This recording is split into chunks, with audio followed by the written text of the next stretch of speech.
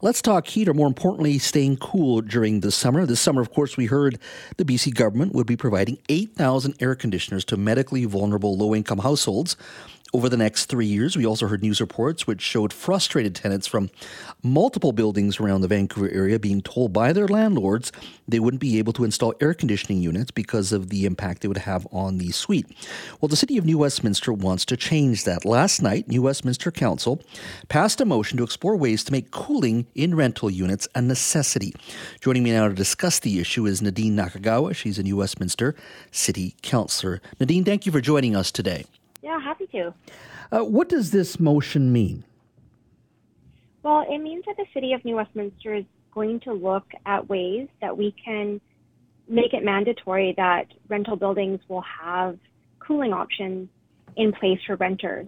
Knowing that New Westminster was the most impacted during the heat dome 2 years ago, we know that this is a really crucial step for people in our community. When you say New Westminster was most impacted by the heat dome, what do you mean by that? Well, we had 28 people die in our city alone, which was, for our population, was, I think, the highest anywhere in BC, or close to the highest. And we can't be okay with that. We have to take whatever action we can. And knowing that the Residential Tenancy Act isn't in our jurisdiction, we need to look and see what we can actually do to make sure that the building that tenants live in is livable, knowing that we're going to have more of these extreme heat events in the future. So the bylaw that you wish to introduce eventually would basically make it mandatory for a person to have access to air conditioning in their unit? And B, would the onus be put on the landlord then? So it's not necessarily that it would be air conditioning. It would be that they would have a room that would stay cooler than 26 degrees. And we know that for some rental units, like let's say basement suites, they might just be already cool enough. So they don't need to have air conditioning. We're not saying that every unit needs to have air conditioning. And there might be other options for other buildings, like bringing in things like heat pumps, which are, a pretty major addition too. So it's not being too prescriptive about what it means, but it's saying that there should be a room in each unit that is under 26 degrees. And we know that that's essential because even though the city is doing everything that we can to provide like cooling centers, or our emergency responses is trying to encourage buildings to have a cool room in the building as well. All of that is really great, but not everyone can leave their unit to access those spaces. So making sure it's in the spaces. And so we'd be looking at that as an option. Are you in many cases? We've been hearing over the summer that with the provincial government announcing that they were going to make 8,000 air conditioners available to vulnerable low-income households over the next 3 years, there were reports that tenants, some of them were told by their landlords they wouldn't be able to install the air conditioning units, and I'm assuming the landlords were concerned about the impact on the property itself, how they would be installed, that sort of thing. Now, as you said, the tenancy rules are provincial, not municipal. How does a bylaw in New Westminster get around that in your mind? Well, that's what we need to look at and see. New Westminster has a history of being creative in finding solutions for tenants.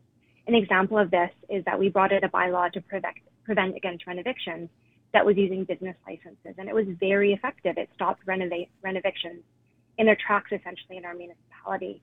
And the province later took that up. But you're absolutely right in saying that, I've been hearing this from tenants as well in my community, that landlords are saying that they can't install an air conditioner, that it'll impact their tenancy. I know myself, I have signed a tenancy agreement that prohibits me having an air conditioner.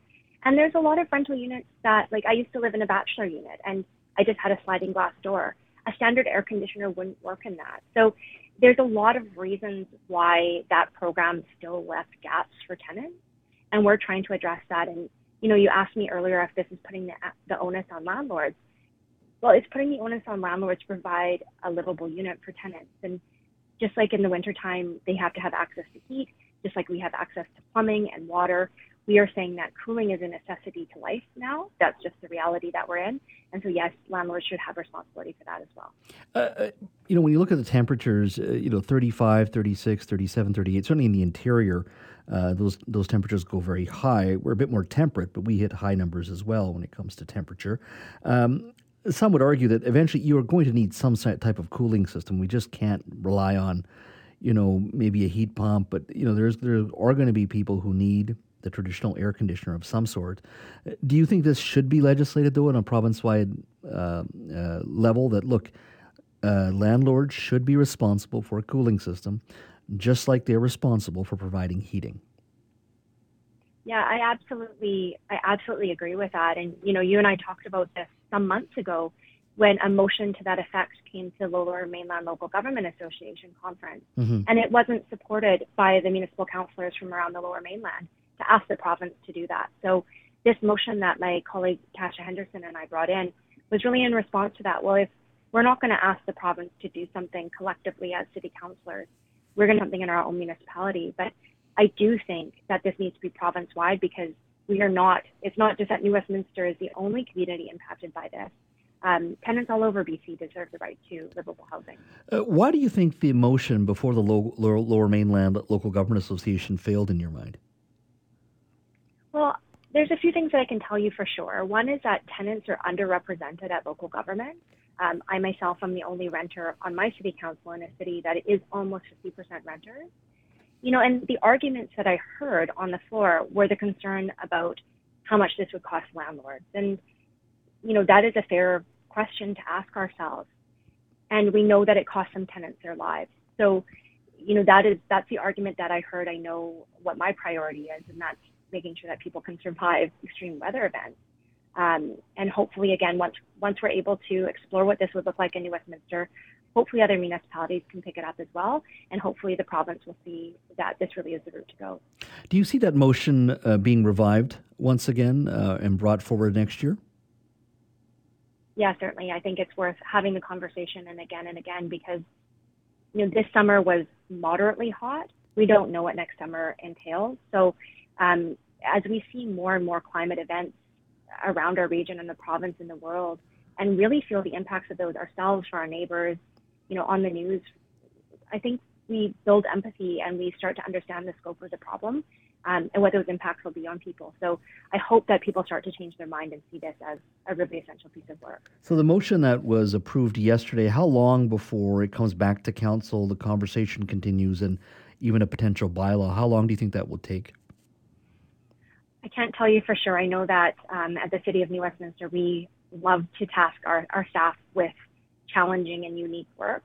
So I know that they have a number of other projects that are going on. But again, even once we contemplate what a bylaw would look like, maybe bring in a bylaw, it would take some time for buildings. It's not like all of a sudden you bring in a bylaw and the buildings are changed. Mm-hmm. They would need to upgrade and do that work. So hoping that we can bring back this conversation very quickly, because the work will take some time, and we know we don't have that much time before we see another event like this. So do you think this could be done by the end of this year, or are we talking about springtime?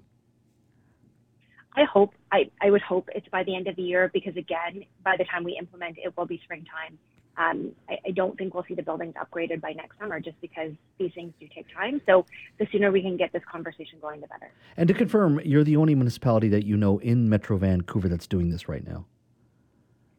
Correct. I know that Christine Boyle in the City of Vancouver had encouraged some of similar work, and there is one municipality in Ontario that's looking at it as well.